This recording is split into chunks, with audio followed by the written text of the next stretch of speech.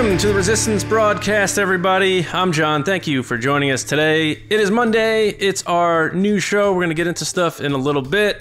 James and Lacey, how's it going, guys? Are you fresh off the weekend, fresh off the Emmys? I don't watch award shows. You guys watch award shows? I do. Do you? You do? Yeah. Are you a big award show person? No, but I watch them. Yeah, okay. Yeah, I always feel like I feel almost obligated to watch them sometimes, especially if, you hop on a social media and that's in that bubble. That's what everyone's talking about, and you want to just kind of find out what's going on. But something about award shows is just, I don't know if pretentious is the word to me, but I like the older I get, the less I care about who wins. Like, is it a thing where fans feel validated in their fandom of something if it wins? Is that, I don't know. I think you just want to see your favorite people get recognized for their work. Yeah. And it's also interesting to me to see what the industry sees as the top choices in their movies and stuff. Yeah. Fair. I don't follow anything other than like Oscars, Academy Awards, like Emmys. I understand that's basically the same thing, but for TV. And in today's age, they're kind of blurring together. Yeah. But the reason I watch the Academy Awards is I want to be aware, even if I don't see the movies, like I want to be aware that those are the movies that were considered. These are the people that were considered.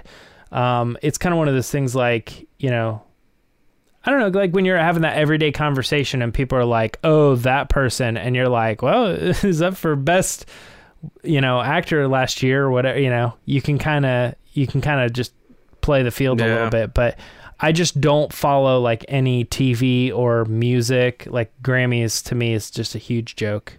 Yeah, I think a lot of people understand that a lot of these award shows are very political in terms of, who you are. Like George Lucas was an outsider, so he was never going to win any Oscars because he was not a part of the Hollywood inside crew. He kind of did his own thing and almost rebelled against the Directors Guild. So stuff like that. And Scorsese, like that guy didn't win till like Departed. That's insane. You know what I mean?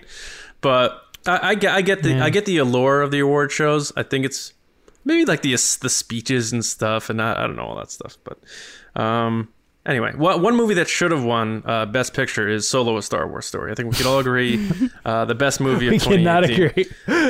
Without question. What did it lose to for visual effects again? It had to have been Avengers, probably. It wasn't Avengers. It was something else, because I remember being like, you picked that over the gigantic space battles that they had to build from scratch. I was like really offended. Whoever won. Well, I only said Avengers because we all know that Infinity War came out a month before Solo. And was it 1917 or was that last year? That was last year. I just don't know what would have beaten Avengers at special effects in 2018. Maybe it was Lion King. It might have been Lion King. Could have been Lion King. Blade Runner 2049. For visual effects? I thought that won for cinematography. No. Academy Award winner for Best Visual Effects 2018, right? Well, the Oscars were in 2019 to acknowledge the 2018 movies. Yeah, so it would be 2019 pick. Yeah. First Man. That's what it was. First Man? I was so mad. That movie is so overrated. Because the clip they even played, like, in the segment of visual effects was the Millennium Falcon, like, dodging TIE fighters and going through the maelstrom, and I was like, so you picked I was so annoyed. Han Solo is way better, way more of a hero than Neil Armstrong ever was, in my opinion. Well, if I remember this correctly, usually with the Academy Awards, what they try to do is they try to do like achievement. So it's like if you can watch a movie and you know how they did every one of the visual special effects, like then they didn't really achieve anything. They just did it again. And I think the thing with First Man was that they used a lot of like the way that they did the visual effects, like pushed visual effects forward. If I remember correctly.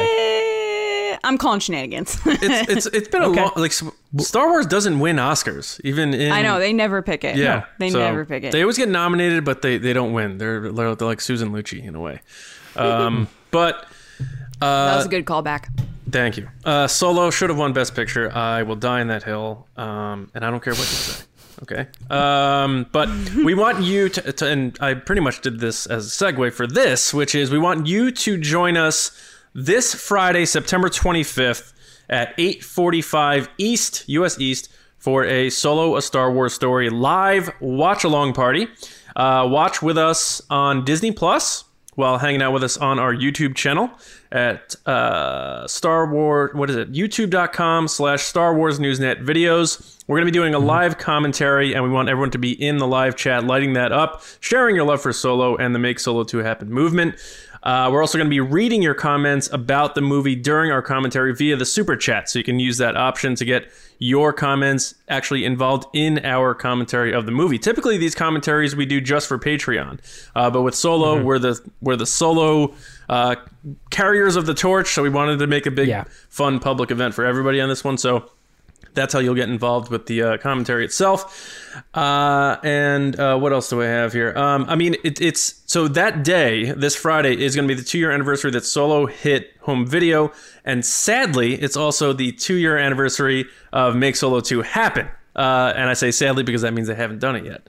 But the good news is that we are selling our brand new, finally, everyone's been asking for them for a couple years now, Make Solo 2 Happen enamel pins are going to be available on sale starting Friday for $12. And we are also bringing back the red variant Make Solo 2 Happen shirt, and all of our Make Solo 2 Happen gear, including the classic t-shirt and anything else on our Teespring store, will be on sale that night as well. So spread the word, and most importantly, spread the word and be there. Friday night, 8:45, youtube.com/Star Wars Newsnet videos. And if you can't make it, I know a bunch of people already told us they won't be able to make it. Don't worry, the commentary is going to live there forever. And also for our patrons, and the audio version is going to be there for you on the website to use whenever you'd like. If you want to watch Solo and you're like, you know what, I want to watch it with TRB, there you go. It'll be there for you guys. So we hope everyone is able to join us Friday, again, 8:45 on the YouTube channel, live commentary, and be there watching the movie. I'll be right there looking like this, and then you'll be hanging out with us on the YouTube channel, and we'll chat it up, and we'll have a great time celebrating Solo, because that's what it's all about. You guys pumped about this or what? Yeah, absolutely. I love Solo. I found it interesting, by the way. This past week, every once in a while, there's like trends that go around on Twitter of like your favorite movie that made you cry or something like that. The most recent one was like 4 movies that you love more than anyone else, or you think you love more than anyone else, pretty sure. And so, you know, I love Solo, but I wouldn't say I love it more than anyone else because John exists. So I couldn't put that because I was like, well, then I'm just straight up lying. But I was very surprised by how many people put Solo in their 4. Did they really? So many people put Solo on there. And I was like, oh, word? Wow. Well, looky. Maybe you should join us. Yeah. So if you are one of those people, you better be watching along with us. Otherwise, you don't love Solo as much as you say you do. Yeah. So James, we in terms of the merch and stuff, I know you handle that end of things for us. What are we talking? Are we doing 10% off Friday? Yeah, I think so. I think that's the general thing. Nice. And it's just cool that the red shirt's coming back for some people. Exactly. Yeah. I'm excited for that one because I know we sold some on the Make Solo 2 Happen Day, and I was really excited for anybody who got one because before we did it, I ordered my own, and I love that hoodie. Yeah, it's like my favorite. Do you like it better than your one in the world yellow one, gold one? I do. Yeah, I actually do. All right. Yeah. All right. So if you guys have any questions, hit us up on Twitter at RBATSWNN. You know how to find us on our personal accounts too, but just make sure you spread the word because a lot of people may not be dialed into the podcast, but they may love Solo. So if they just want to hop on and do a fan watch along, almost like a celebration type of deal, it's going to be a really good time. So tell your friends, bring them along. It's free right there on the YouTube channel, Friday night, 8:45 East. It's going to be a blast. But now we're going to get into the Resistance Report, go over the latest in news, give our takes.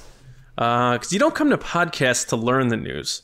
You come to podcast for the takes, the personalities, the bravado. And James is going to take us... I don't know about that last I don't one. know either. James, you're going to take us through these, though. What's up, man? It's the resistance. Well, we have the Emmy Awards. That's how we even got on the topic in the first place. And the Emmy Awards were last week, and they have won 5. The Mandalorian won 5 technical Emmys. There's kind of like 2 segments to the Emmys. So right now we're on the technical segment. And those particular Emmys were Outstanding Production Design for a Narrative Program, Outstanding Sound Editing for a Comedy or Drama Series, and animation is included.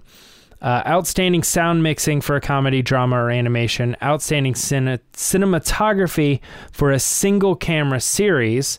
And then the last one being Outstanding Special Visual Effects, which, again, going back to what we were saying earlier, I think that pops in with, you kind of thought they were going to win special effects because they... Yeah. Outstanding achievement, like are the clear front runner as far as like pushing tech in this particular day for special effects and things like that. So 5 Emmys under its belt, along with all the other nominations that it got. Mandalorian is doing well right now. Yeah. Lacey, what did you think of the wins here? It's not surprising. It's something they deserved 110%. They've pushed the boundaries of visual effects and just like filmmaking for television, and potentially movies from what we're learning with Thor. So that there was no one even close, I think, this year that could have been like, yes, bring in Big Bang Theory, like get out of here. There's nothing else that could have beat them in anything, I think, especially with visual effects. So I'm just like really happy for that team because I can only imagine the amount of work that went into it and the stuff we learned from the gallery series about how much they just loved the process of learning and tweaking and figuring out what works, and how Jon Favreau has said that going into season 2, they're even more excited of what they're capable of doing. It's not surprising at all that they won all these awards. And I'm so glad that they cleaned up because that's just awesome. Yeah. Yeah. I mean, just looking at like outstanding production design with all the different alien species and things like that. Right. Yeah. And sound with Matthew Wood, like he's the best of the best. He deserves all the awards. He is. Yes. He is. John, thoughts? Well, I'll echo what Lacey said. You know, it's not surprising that they won because you can't spell The Mandalorian without M-E, James. It's just a fact. Bringing it over from Twitter. Well done. The letter M-E. Emmy. That's how you do that. Put that together. Yeah, so it was, in all seriousness, like seeing like Hal Hickel, Matthew Wood. There's no E in Mandalorian. The Mandalorian. Oh, you're counting the? All right. What's the show called? All good. Keep going. The Mandalorian. No, seeing Hal Hickel, Rob Bordeaux, Matthew Wood, and all them tweeting their satisfaction for them personally. Obviously, it's a lot of effort, and a lot of people don't see that the duck's feet under the water.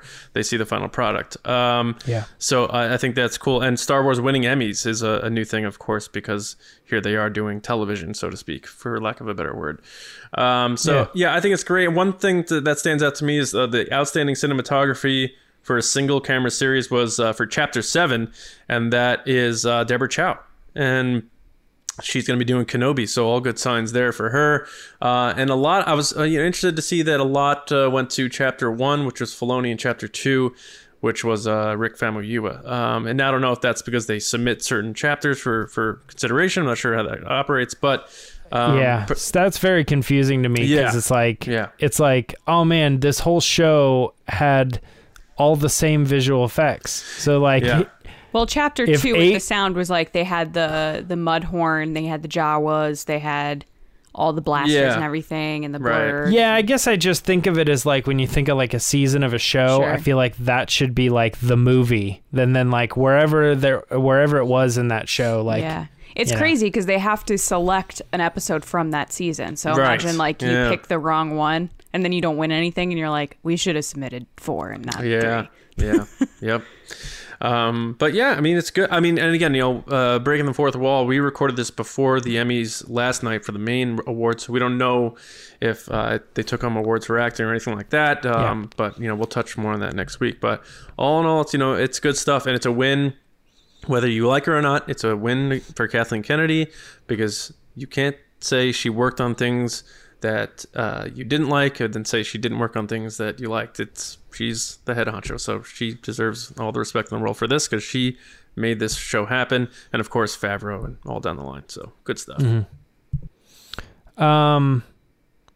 Well, there's other Mandalorian news. Obviously, the season 2 trailer dropped. Yeah. Now, the reason we didn't make this like the boom bang headline story of the week is because we have already done a trailer reaction and kind of discussion breakdown on our channel already. So if you guys haven't seen that, you can go and check that out now and actually see us. At least me and Lacey. John had to watch it one time at least for the website, but us, we were watching it for the very first time. So it was crazy reactions. I need to, though. You guys are way more observant than me. And you guys have better reactions than I do. Like when I watch a trailer for the first time, it is Forrest Gump sitting on the bench. Just yeah.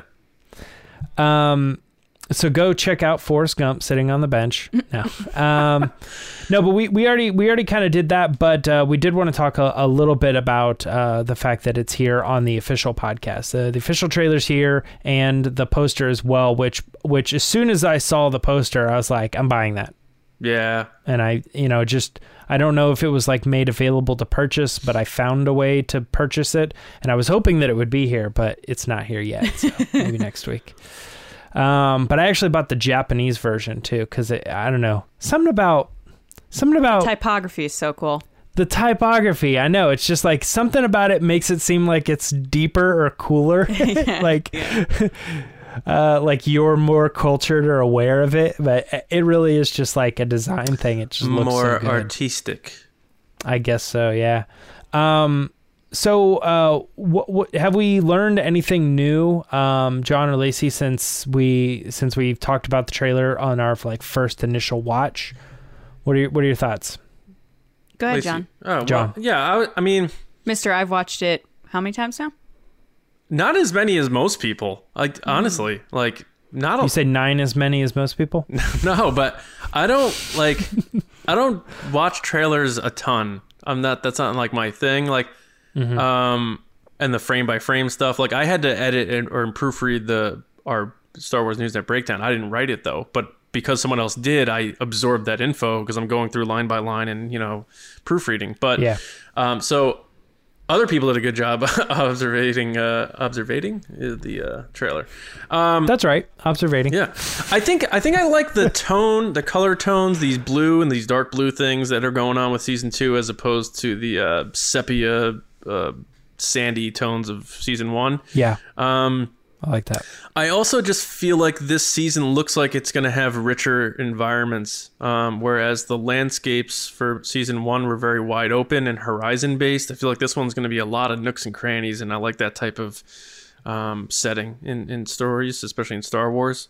I think that's why I like stuff like Empire Strikes Back, where you're always like hiding and you're somewhere and you're underneath and you're, I don't know. I love that type of stuff. But in terms of what I learned, I don't know. Like Thursday, we're obviously going to get into a discussion about Star Wars trailers and the whole mystique about them. But I think my biggest takeaway here is that I feel like Baby Yoda is going to be a little more grown up now and being a little more active. And clearly by that funniest shot of him shutting his pod, he's going to be more with it and involved. And I'm just curious how far they take it. So that intrigues there for me. And the other thing in terms of intrigue for me is who else is coming in here. They put a lot of focus on the Mandalorian and the child in this trailer. We got glimpses of other people like the Sasha Banks mysterious character in the hood, and I've heard people say things as crazy as she's a Knight of Ren to she's an Inquisitor, and who knows. But Kermit the Frog. I like That's a good one, actually. I like the fact that they didn't give us too much, and it has me asking more questions than when I came in. For some reason, I like that. One thing I noticed that I didn't notice during the whole reaction is some of the lines were just ripped straight from the season 1, and I was like, man, it took me a while to like realize that, and I went back and watched those scenes in the show, and I'm like, I kind of need to rewatch The Mandalorian.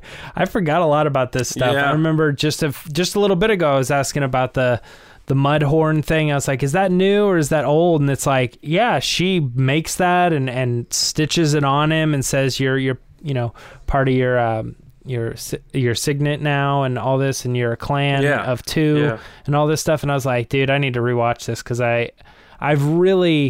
we unfortunately do the Mando fan show. Unfortunately.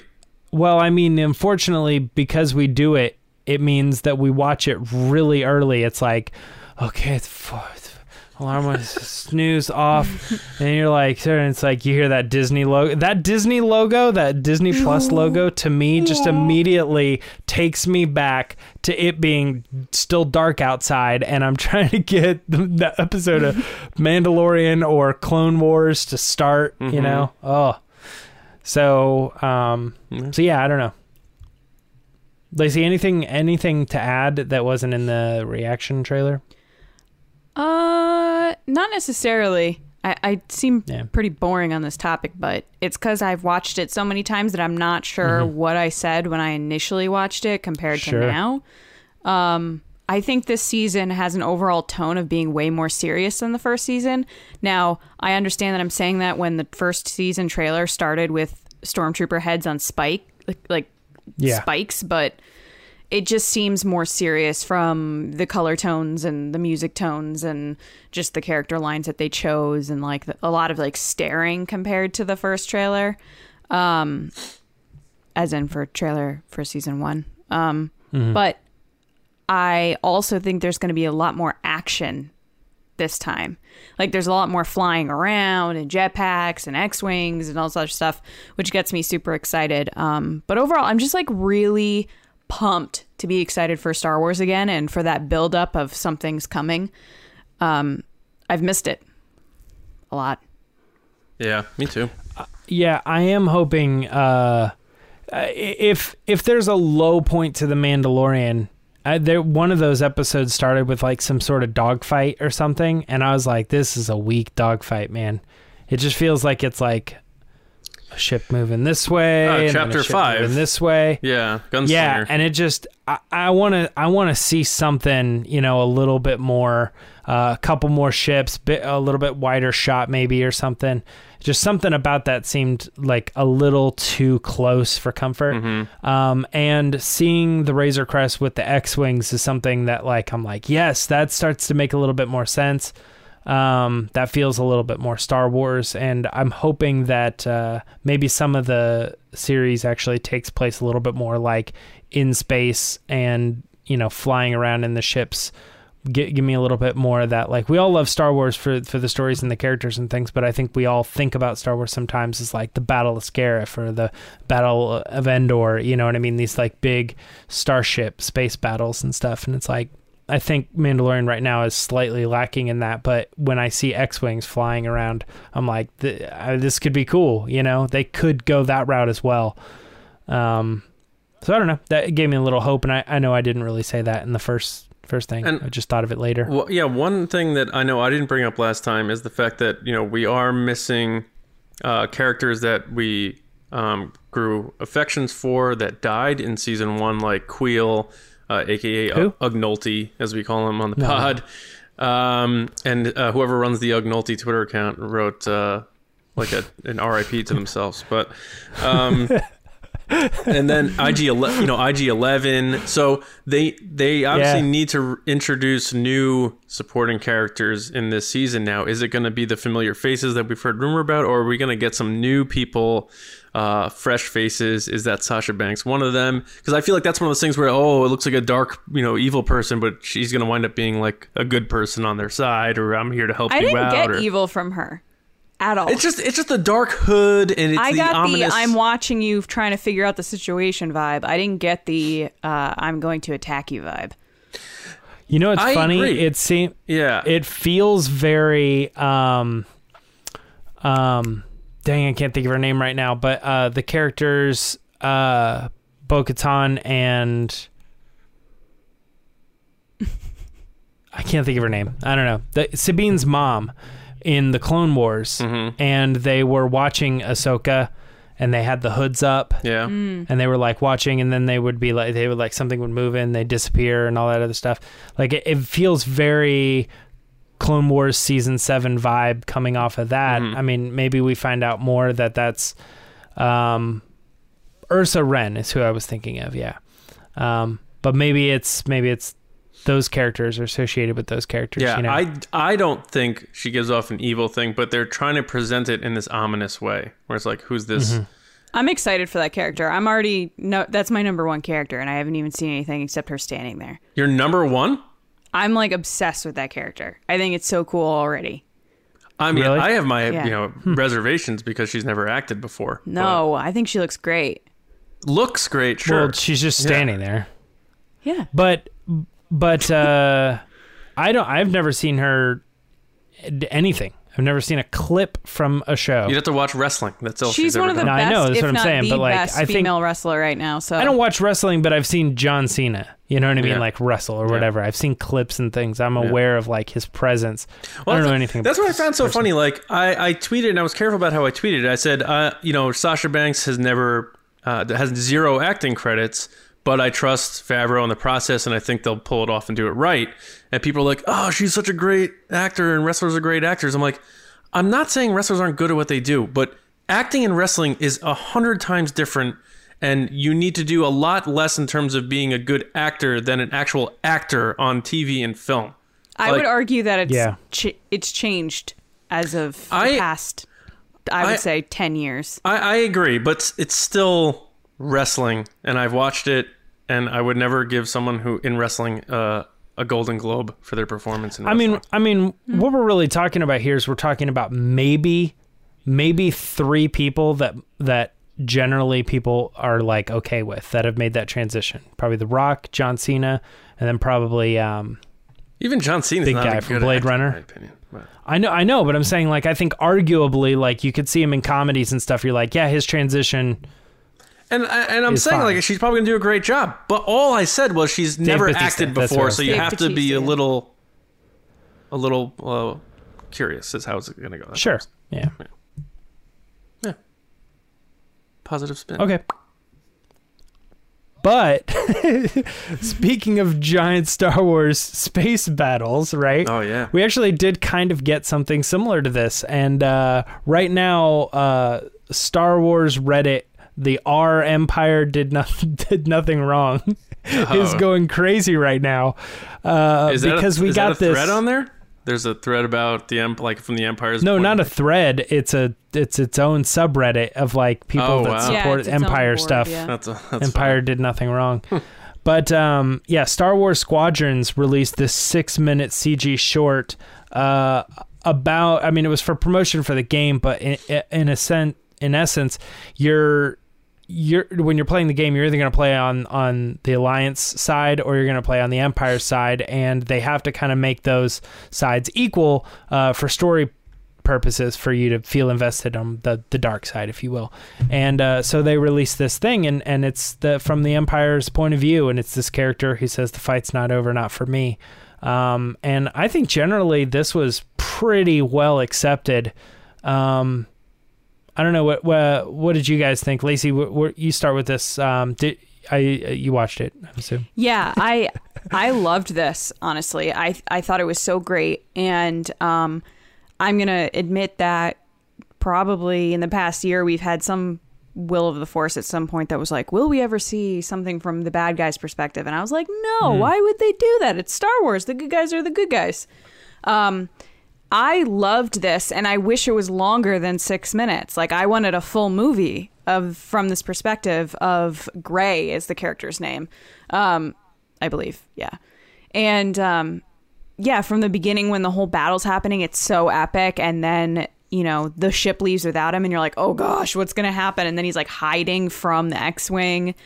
And for once I felt super guilty because as I'm watching this, I was like really mad at the rebels. I was like, why are you hunting this guy? He's already down. Like what?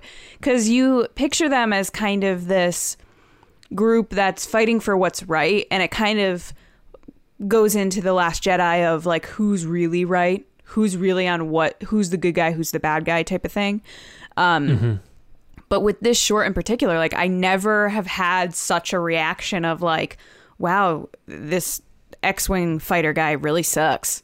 And like I thought that the whole time, and I was like, the only part that I felt upset about what was happening to the X-Wing fighter is when they shot the R2 unit, and I was like, no, the R2 unit didn't do anything. But no, I think my favorite part is at the end when he basically is flying through a ship with no glass and like it's falling apart, and he uses the water to create a wall that then the X-Wing hits the rock because he goes through the, like, it's such a cool moment. And the character reminded me a lot of Poe Dameron in The Last Jedi, where he's kind of going against his leader to fight the bad guys, which are the good guys. Or are they? And then like the moves he pulls where he swings it around really quick and stuff like that. And he kind of has that like cockiness, yet I can do this attitude. It reminded me of Poe a lot. But yeah, I've never rooted for a bad guy so much before, except like Vader and Rogue One. But it was really, really good. I really enjoyed it.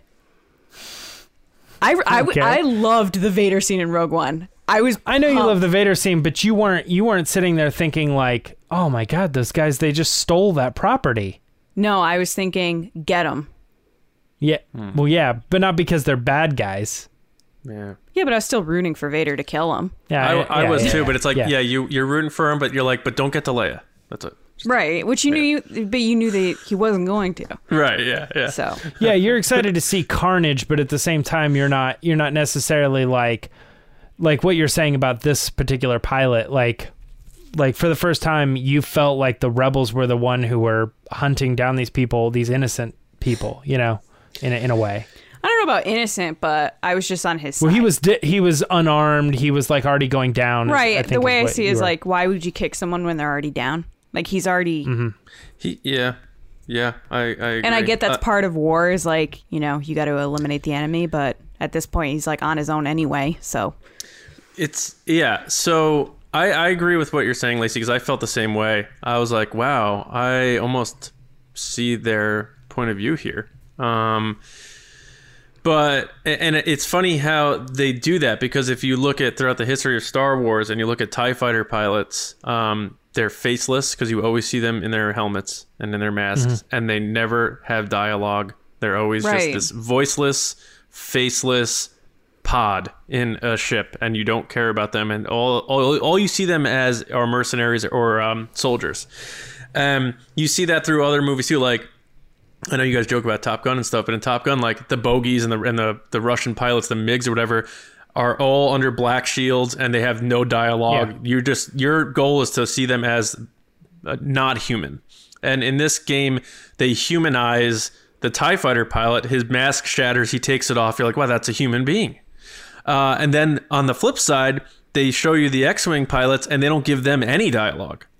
He's now the faceless, voiceless one, and they flip it on you that way. I don't think you see his eyes either. I think he has like a thing down. Yeah, it's completely down. So all you see is his mouth, and they dehumanize the X-Wing pilots, and that's definitely a deliberate choice, and it's subtle, but it's there, and it kind of sways you a little bit without realizing it. So I thought that was interesting.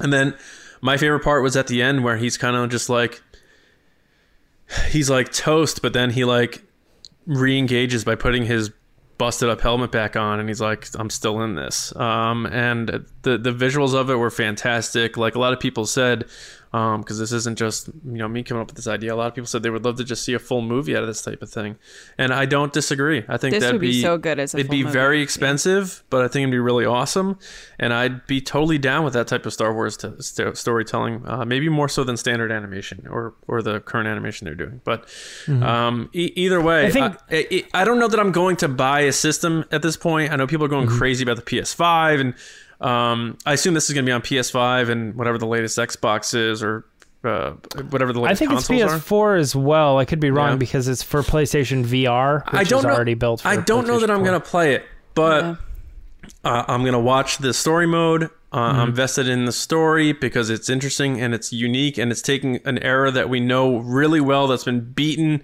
to a pulp, and it makes it still feel kind of fresh. And I'm really excited for Star Wars fans who are big gamers, because everyone seems to be down with this. And that's something we have to be happy about, because that's hard to find. Always mark as a win. Yeah, that's a win. That's a win. And I hope when it comes out, it delivers, because a lot of people were excited about Battlefront, and that didn't go so well for people. So I don't know. I'm interested, to say the least. I don't know that I'm going to get into gaming, but I really dig what went on here, and that whole narrative flip that they did with the visualization and lack of dialogue and reversals is very cool. Yeah, it's Star Wars is weird to me because, like, obviously I loved all this, and I think that this stuff was really cool. I think the hyper realism was what maybe won people over on the animation side of it. Like, generally they're looking at, like, you know, Ezra or something, and they're like, yeah, it looks like a cartoon. But, like, all of a sudden now when you're, like, seeing someone like that, it feels a little bit more like live action. That's a good so connection with it. Do you mean by that, like, how Ezra almost looks like, it's like when they make a human version of The Simpsons, you're like, geez, that's weird looking, because they just take the proportions and just make it human. Ezra would look weird if they did that, if they just tried to make it look like a real human being. This guy looks like an actual, like, proportionately a human face. Is that what you mean? I think you're right, and I think they have done human versions. I mean, even in this game, we see Hera as, you know, realistic or like human character version. Right. And it seems fine. You're like, oh wow, that's crazy. That's her.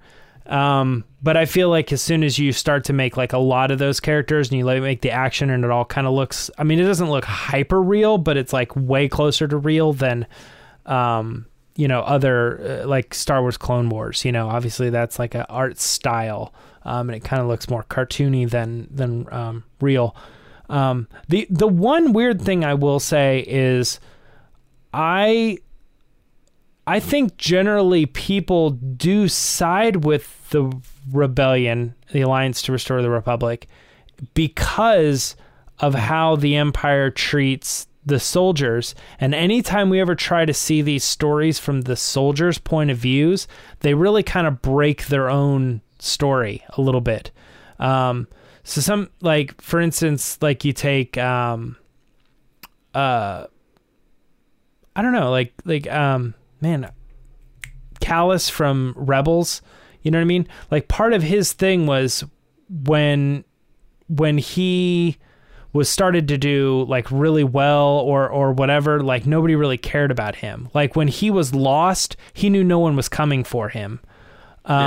This actually happens quite a lot in, like, say, like Lost Stars, for instance, like Sienna Rhee. She has these like issues with the way that they treat their pilots and how they're just like nameless, faceless. You're not supposed to, actually in Alphabet Squadron as well, famously, like it just, they don't care about their pilots. So when he crashes and then they're like, it shows like these other pilots coming and like looking for him, that's something the rebels would do. That's something the good guys would do. They go looking for their people. Yeah. But it's uncharacteristic of the Empire. And in fact, that was a big portion of Solo in the backstory to that character. He was in the academy, somebody was hurt, he went out of his way to save that person, and he got reprimanded and kicked out of it. Now it's all deleted scene, right? But they were like, you don't go and find other people, right? That's not what we do in the Empire. And he's like, that sucks, I don't agree with that. So he like abandoned. So sometimes when I see these stories where they're trying to build up like, oh, the Empire, they're people too, and they're just trying to like their day-to-day and stuff, it's like, no, I think what we've been taught is that the Empire like brainwashes these people and they abandon each other and they're all out for themselves and other stuff like that. So I don't know. I think for the point of the game, in order to have a left and a right like team thing, yeah, it makes sense. But sometimes I feel like the story is a little like, well, they better explain why this particular battalion or something is different, you know? But yeah, I don't know. Just that's a little bit of thing for me. Sometimes when people get like Empire on the side of the Empire, I feel like it's a little bit like, but that's why they're the bad guys. Yeah, I think a lot of it's in jest, though. I think it's like when in The Office, Sure. when everyone was saying that prison wasn't that bad just to get under Michael's skin. It was like, obviously, the Empire is bad. We all get that. It's just, it's fun to flip sides. Yeah. A couple other things that happened this week, though. Another thing related to video games is that Anthony Daniels officially announced that he was returning to voice the character C-3PO in the Star Wars Tales from the Galaxy's Edge VR game experience. So the kind of something that we had already knew was going to happen, but they kind of boosted up the star power of it by bringing in one of the live action, original trilogy characters to come in and be another one of these characters. And they put out a new trailer for it. Still looks cool. Lots of C-3PO in the trailer, obviously, to showcase him. But I wonder what he gets. What do you think he gets paid for this type of gig? Depends I don't know. how much I need work to know he what did. he get. Yeah. Also, I mean, depends on how much he gets paid for other jobs too. No, I know. I'm just you know always, what I mean? Yeah. I'm always wondering. I mean, it's not the biggest portion of this, but it's always good when the legacy actors can come back, though. Like it's one of those things where they know when they put this out, no one's gonna be like, oh, enough with that guy. No one's saying that. It was interesting to hear him say he was like a resistance fighter. I was like, oh, word. Or a spy. Yeah. I found that to be a little strange too. Yeah. But I'm still curious. So is this one of those things where he is going to be like the person in the game who helps you, like, all right, now we got to, probably. steers you in the direction you got to go? Oh, Probably. Okay. Yeah. Looks like it. Because I don't want C-3PO to abandon, like, his neuroses and, like, because him saying he's a resistance spy is a little strange to me because he's such a neurotic, scared little Well, butler. then they have the next shot is like him with the Salacious Crumb character.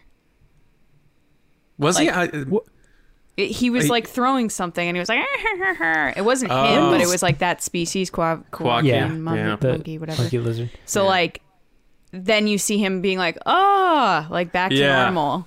So I did like him smacking R2. That was also Oh yeah, he likes to smack R2. This takes place closer to sequel trilogy time, doesn't it? But it's again, it's all this Galaxy's Edge stuff is between 8 and 9. Oh, it's between 8 and 9. Oh yeah, okay. Yeah.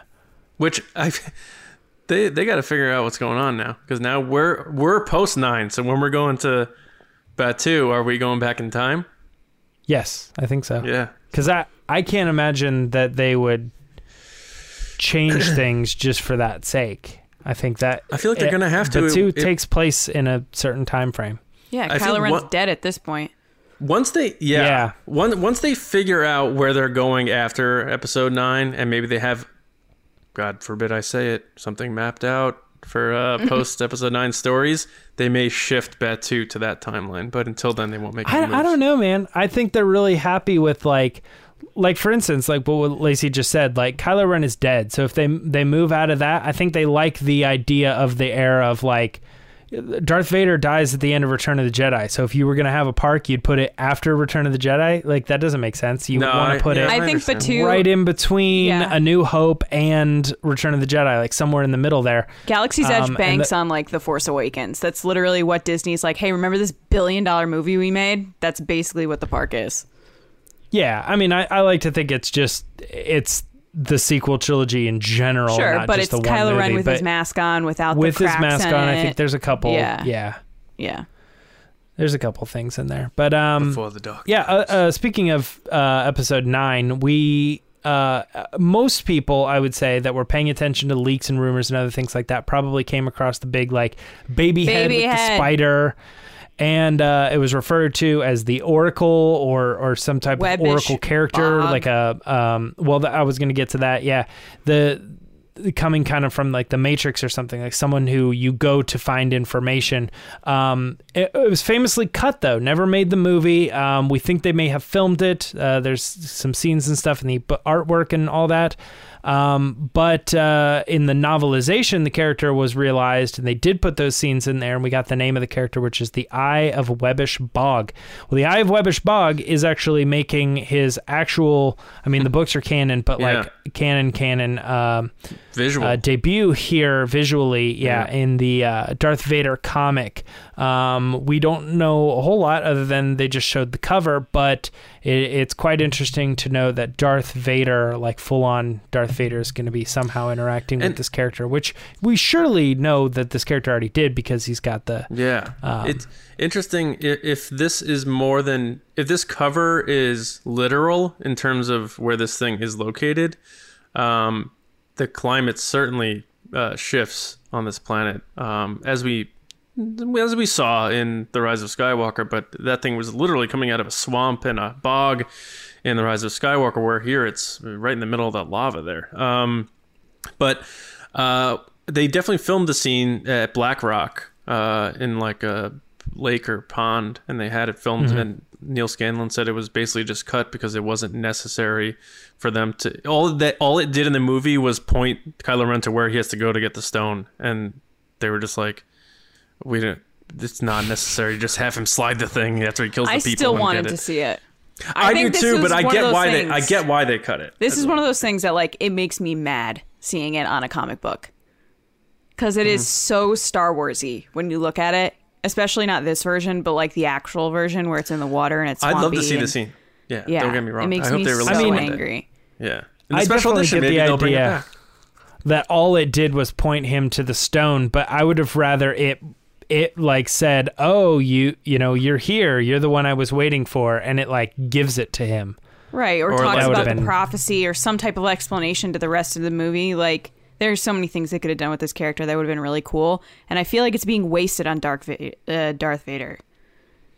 Because I feel like it's something that should have been highlighted in the sequel trilogy, and it's one of those really cool things that like everybody saw glimpses of probably August of last year before The Rise of Skywalker. Because they made miniatures of it that are in the documentary. Yeah, and Neil Scanlon talks about it. He's like, oh, we have this thing right here, and there's pictures of him talking about it. And, you know, here on the show, we always joked about, like, baby spider head. Like, it was just, like, one of those things that was really cool. And I feel like it would have been really awesome to see in the movie. So why are we giving it to Darth Vader comic books? I agree with you. You know what's interesting about this is if you go back to the interviews, I forget who he did them with, but Neil Scanlon did interviews talking about this scene and that they filmed it. He said J.J. Abrams pushed really, really hard for this to go beyond concept and get in the movie. And they did it to the point where they filmed it. And I think this might have been...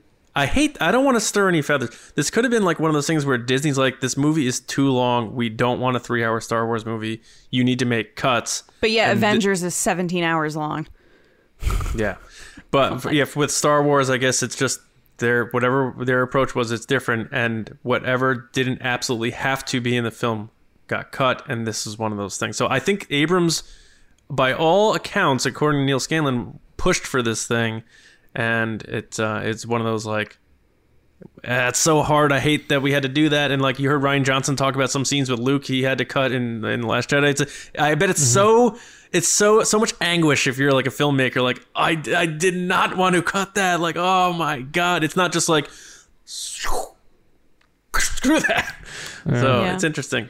I get spicy every once in a while, and this is something that I'm getting spicy about because I feel like we haven't gotten any sequel trilogy content lately. It's like it didn't exist. Disney's just ignoring it. And they're like, okay, but like, here's another Darth Vader thing. You guys like Darth Vader, right? And then like, yes, I love The Mandalorian. I'm super excited about it. I'm wearing a Baby Yoda shirt. It makes sense. I'm pumped. And I just said that. But like, why are we not getting any content about Rey or Finn or Poe or anybody? Like, it's just like it didn't happen. Well, the only thing you're getting is the Tales from Galaxy's Edge. I'm getting the baby head on a Darth Vader comic. Like, why am I not getting a story about that with Kylo Ren and Rey and stuff? How I don't know this. How far back are comics in production I definitely know that, when they talk about Rebels, they're like, oh, we're 2 years ahead before those episodes air that we start working on them. I'm curious if at one point this particular piece was in conjunction with the movie, and then the scene got cut and they're like, well, we can still do it in the comic, whatever. But like the point was to see it there first and then who wrote this? Get payoff later. No, there's no names on the cover. I mean, there might be. So remember last year, I could be wrong. Wasn't it Charles Soule did Darth Vader? Yeah, last year at the Greg publishing Pak? panel, Lacey, didn't they say Charles Soule was writing more Darth Vader? Maybe. Or was it he Greg seems like Pak? the only one that's writing them. Yeah. Was it Charles Soule or Greg Pak? I don't know. That's forget. what I just said. So I don't know. Either one of the.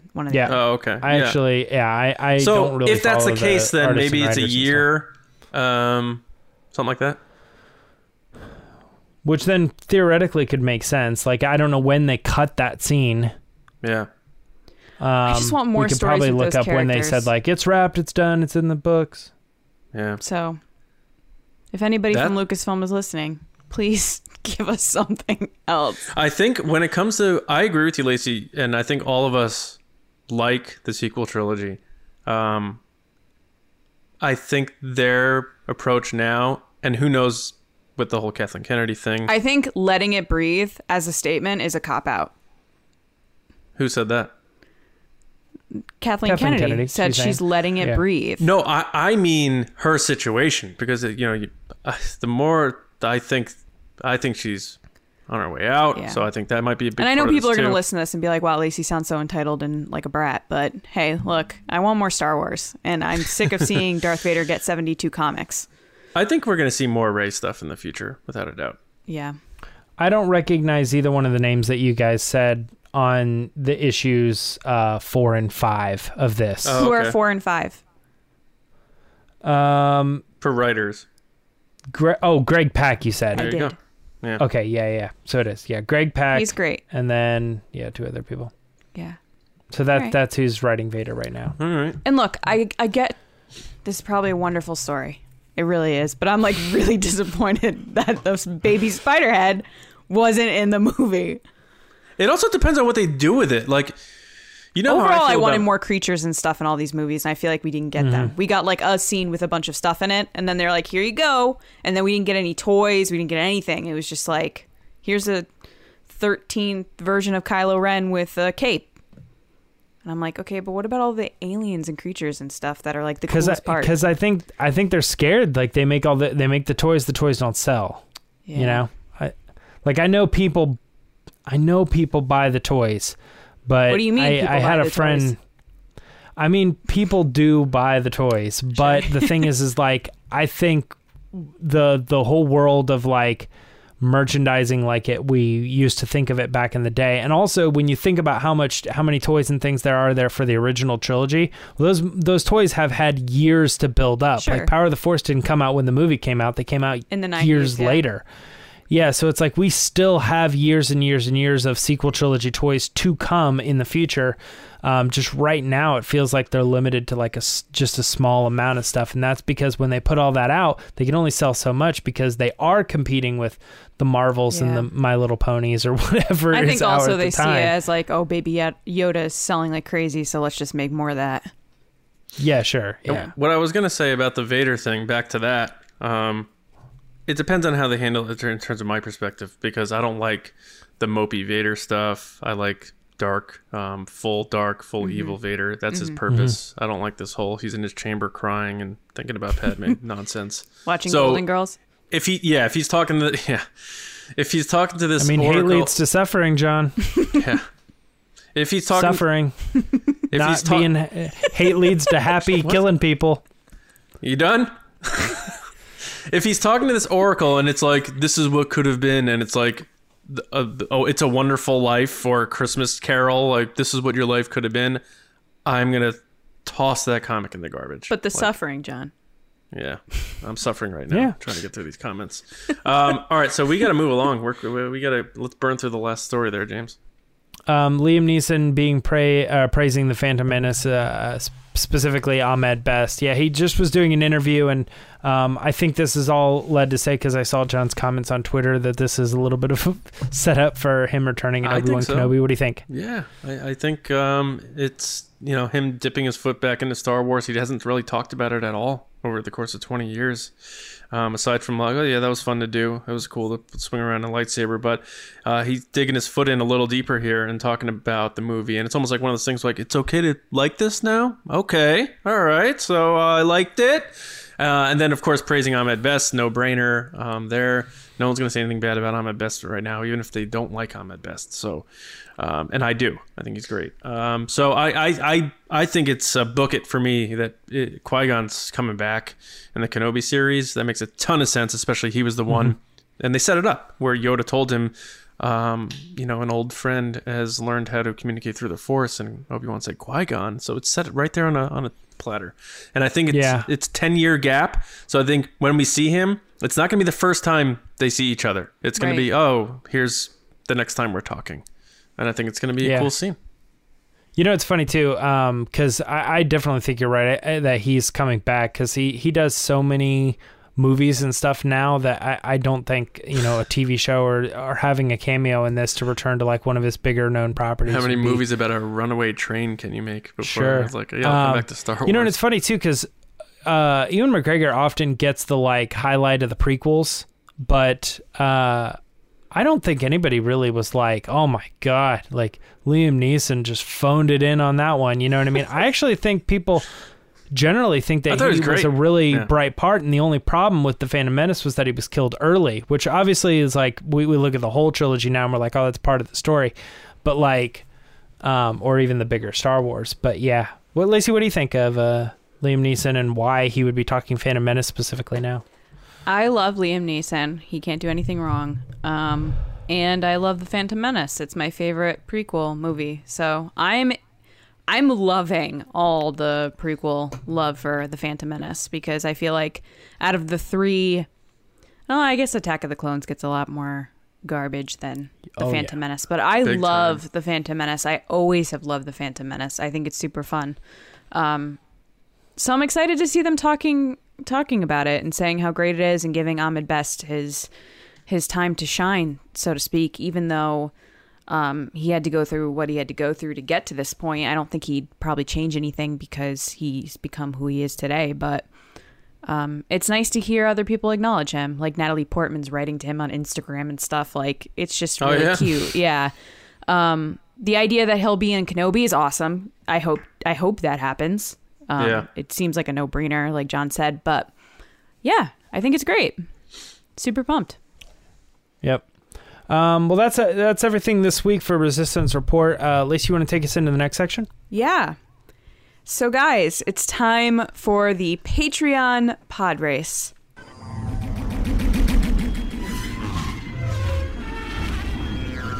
So there are a lot of different ways you can support us. You can like, comment, and subscribe on this video on YouTube. You can follow us on Twitter at RBATSWNN. You can follow us on Instagram at The Resistance Broadcast. Or if you want more than that, like extra content, mailings, Discord chats, much more, you can head over to patreon.com/resistance broadcast. Starting at $2 a month, going up into the tiers, you get more access. And we put so much work into this Patreon page, guys. Like, I know for a fact we put out more content than anybody else, and that's not like a bragging thing. That's just because we love it so much. So before I get started, we want to thank our generals. That's our top tier. So thank you to Carmelo, Andrew Staley, Jeremy Myers, Neil Shaw, David Probus, John Reese, Mike Harrison, Jetta Rosewater, Michael Gaines, Bethany, Russ Harbison, and Kendall Gelnar. Thank you guys so much for your support. It means so much to us. So this segment, as you guys probably know, is where we give our generals a chance to be on the show. So we ask them a question, they give us an answer, and then we react to it. So this week we have General Andrew. Andrew, what's up? And we asked him, knowing Pedro Pascal will be spending more time in the Mandalorian suit for season 2, how much do you think we'll see of Din Djarin with his helmet off this season? So, Andrew, take it away. I think the time that we see the Mandalorian with his helmet off in season 2 is going to be very limited this year. I know Pedro Pascal has been rumored to be back in the outfit for a more extended period of time, but with the code and this is the way, and the fact that the helmet staying on is such a massive part of being a Mandalorian, I just don't think we'll see the helmet off much unless it's a moment that's going to lend some emotional weight to an episode.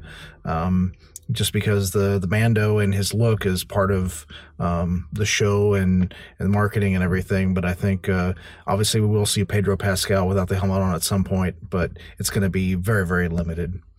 Thanks a lot, guys. May the Force be with you. All right, Andrew, great job. Very good job. John, what did you think of his answer? Logical, very to the point. Yeah, I mean, it's common sense what you're saying, I guess. A lot of good points there, Andrew, in terms of if they do it, it's going to be an emotional, weighted point, just like when he took it off in season 1 at the end there, when he thought he was dying. Yeah, I don't know. I have a feeling we'll see more than we did in season 1. You seem to not think that way, but I agree that his identity is with that helmet on, and the whole "this is the way" and the code, it all makes sense. So you make great points. It's hard for me to argue against it.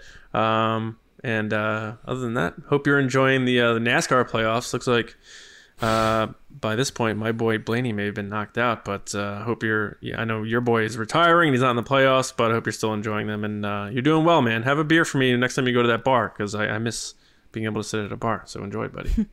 James? They're called playoffs? That's weird. They're not called like race-offs or something? Mm-hmm. Oh.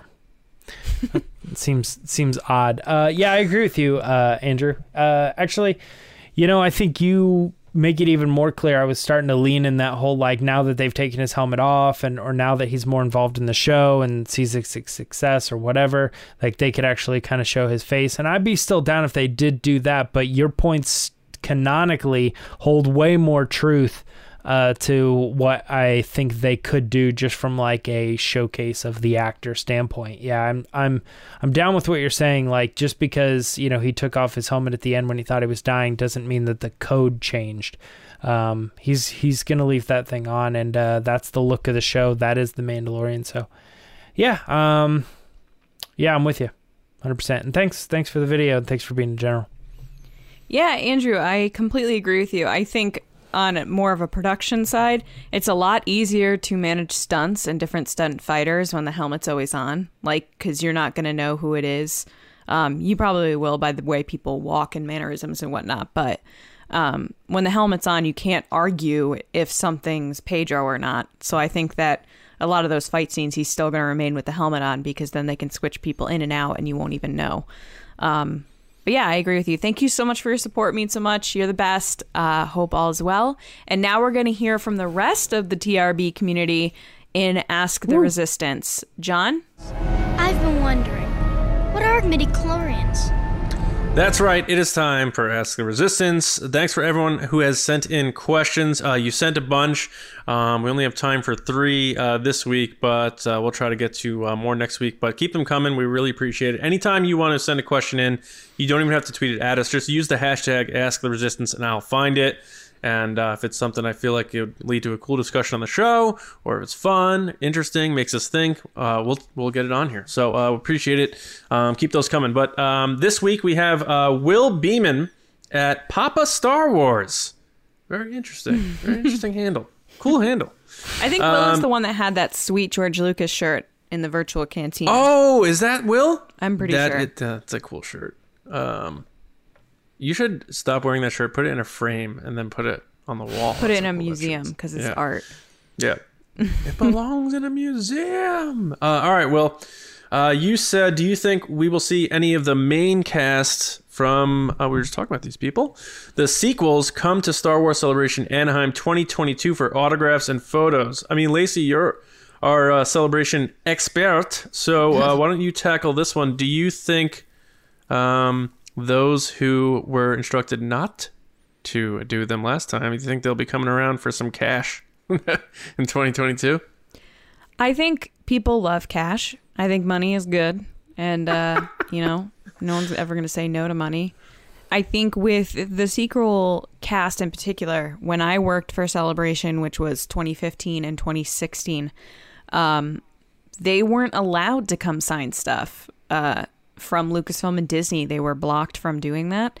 So I feel like now that their contracts are up, the movies are over, as we've seen with John Boyega, they're more open, Daisy, with their experiences, and Oscar as well. I think if the price is right, I think they'd be more than willing to come sign for a day or two, because even some of, probably I wouldn't say like big A-list people, so like a Paul Rudd, who's great, but I wouldn't say he's like a Robert Downey Jr. He makes $100,000 a day, so like you're not going to say no to that. So it's like, why wouldn't you do it? You know, it really depends. I found $20 the other day on the ground, and I was like, I'm rich. Right. Yeah. I mean, some of these people, well, maybe not 100,000. That's a lot, but I mean, some people do make that. But if you're banking like $30,000 a day in autographs and photos just to stand there or sit there and talk to people for 30 seconds, it really depends on what what they're looking to make. Because I know one of the guests that was floating around back in 2017 was Adam Driver, and he was looking for $100,000 for one day. So it really depends what the price tag is. So yeah, hopefully. Must be nice. I kind of thought you were going to say no on all three of them. Not a chance. No, I mean, they don't want to revisit it. John Boyega's already done autographs. He did autographs for AwesomeCon. So that was kind of a weird loophole where how did he get around that? It was weird. That was all before GQ article, right? Yeah, it was, but I honestly don't think any comments that they make right now is going to impact how Disney and Star Wars interacts with them. They're still the heroes of this franchise. I get that. And especially his comments, like you can't disregard what he's saying, especially in the current climate of how he feels and how the situation worked out for him. I think it literally just depends on timing, scheduling, and money. But I would assume if any of them was going to do that, it would probably be John Boyega or Daisy. I can't see Oscar doing that, but that's just my own. And I'd be afraid for Adam Driver if he did it. I don't think Adam Driver would do it. I think that's why his price tag was so big when it was being floated around, is because he didn't want to do it. So instead of saying no and being the guy that said no, he just threw a big price tag out there. So then people were like, well, we don't have that in our budget. Yeah. Right. He's like, I signed this for you. Yeah. Adam Driver's like, I'll do it for $25 million. And they're like, no, we can't do that. He's like, oh, well, I tried, guys. Yeah, I tried. Yeah. All right. I hope that answered your question, Will. Sorry, there was a little bit of a runaround answer. No, I mean, Lacey, you got the inside track, so I'm sure people want to hear it for sure. All right. James, Anthony Lamb at Anthony Lamb. Way to get your handle, Anthony. Woo. That's a thing I started saying a long time ago. Way to get your handle. Why have the Mandalorians and other forgotten about the Jedi, even though they were prominent until 30 years ago? Could it be the result of an intentional campaign of disinformation by the Empire? This was like my pitch. I guess my pitch. I was gonna say that. Yeah. So yeah, James, what do you think here? Why does it seem? I guess he's going by what was said in the trailer. It almost seems like the Mandalorians like this ancient group of wizards. Or whatever. Yeah, the trailer / season 1. Yeah. I guess. To me, that I think just about everybody has kind of had that question of like, what? It wasn't really that long ago that there were like all these wizards ruling the galaxy. Like, what's the thing that's going on? And I have, I've kind of come to the conclusion that you're right here. I think there is this kind of like force that the Empire is trying to push on everybody to like shut out those as like stories and stuff. Now, granted, I mean, it's kind of hard to ignore, the fact of the matter that the galaxy was ruled by those people. But I still think even when the galaxy had the Jedi kind of watching over them, I think there was still a little bit of like not really trust in like the religious aspect of it. Like they knew that the Jedi were there and they knew they were religious, but I think the the whole idea of the Force and manipulating things and stuff like that was still kind of always like well, if I can't do it and I've never seen it happen, I gotta imagine that stuff is just fake. And even when the Jedi like would come to a planet and do things like that, I think people were still pretty amazed at their power and really didn't quite understand it. And then when the Empire comes along and says that's because they didn't really have powers, it was a trick, they were crazy, they tried to do everything, I think most people were like, oh, that makes a lot of sense. Like, I've never seen anything that made me, believe in an all-powerful Force like Han Solo. Right. Not to mention too, like if you think about like when the original trilogy from the prequels time frame happened, it'd be like kind of like that stuff all going down like in the late, like mid 80s, early 90s, like when people of like generally our age were fairly pretty young, and so we don't really remember the Jedi as the Jedi. We kind of remember that to us sounds like, I don't know, like when Roosevelt was president, and like we kind of know the history, but we don't really like remember it or like have remembered being there and experiencing what it was like when the Jedi were there. So I think in all generations across the galaxy, we're pretty well beyond the rule of the Jedi. That was a long answer. I'm sorry, but all that to get to, I think you're right. I think it was the Empire pushing down the truth of what the Jedi were. All right, right on. Thank you, Anthony. Thank you, James. All right, this last one here. I'll try to tackle this one. This is from Fred Quadros at Fred D. Quadros. What is up, Fred? I'll give you a way to get your handle on that. I'm not sure what the other D is there. Is that your middle name? Fred D. Quadros? Or are you Freddy Quadros? Do you believe Cobb Vanth, the Tatooine sheriff from Aftermath novels, will really feature in Mandalorian Season 2, and the implications of bringing in a book-only character to the screen if it means even more canon synergy? So I'm buying in on this. I know a lot of people more observant than me took to screenshotting, and they're like, I think that's Boba Fett's armor on the back of this jetpack or back of the speeder, and there's a Mando helmet there, and it's on Tatooine, and we saw the Razor Crest flying over a bantha with a Tusken Raider, so that to me is telling us we're going back to Tatooine. I don't think there's going to be another sand planet that has banthas and Tusken Raiders, so I think we've only seen Tusken Raiders on Tatooine as far as I know. So it would make sense to me. I think some pretty solid trades reported that Timothy Oliphant's coming to Mandalorian. I don't think he denied that. I don't think anybody denied that report.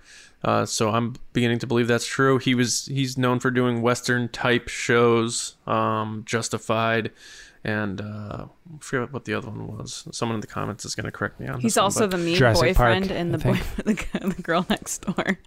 Yeah, right. But in terms of that Western style cowboy hat gunslinger type thing, he's known for doing that, and he's a good actor. And I could see him playing Cobb Vanth and doing this role. So I'm buying in. I think so. I don't think they're just going to toss Boba Fett at us here. So maybe this is another one of those side stories that Favreau's talking about, where we follow other people doing other things in this show, and it's not always just going to be focused on the Mandalorian. Favreau really said he likes what Game of Thrones did, where all of a sudden for an episode we're going over here while this character you like is over here. We're going to let them chill for a little bit and go this way, and maybe this is another side adventure we can go on where you have Cobb Vanth and maybe Boba Fett's on his trail, and then you have the Fennec Shan thing involved here. Why did it sound like Boba Fett was approaching her? Maybe it was this guy. So I'm all in on this. I think all signs point to it working. So if that's what you were saying in a way, Fred, then I agree with you. I think maybe we'll see Cobb Vanth make the crossover from book only to live action. I'm on board with it. Let's do it. And who better than Timothy Oliphant to do it? So hope you dug the answer. But yeah, that's it. We had a couple more, but we're up on time, so we're going to cut it there. But keep the questions coming. Use hashtag AskTheResistance. Hit us up on Twitter at RBATSWNN. If you're shy or not a social media person, email us at resistancebroadcast@gmail.com. We're checking that email every day. all of us. So we'll see him and we'll get him involved. And so we appreciate everyone adding to the show. Thank you all so very, very much.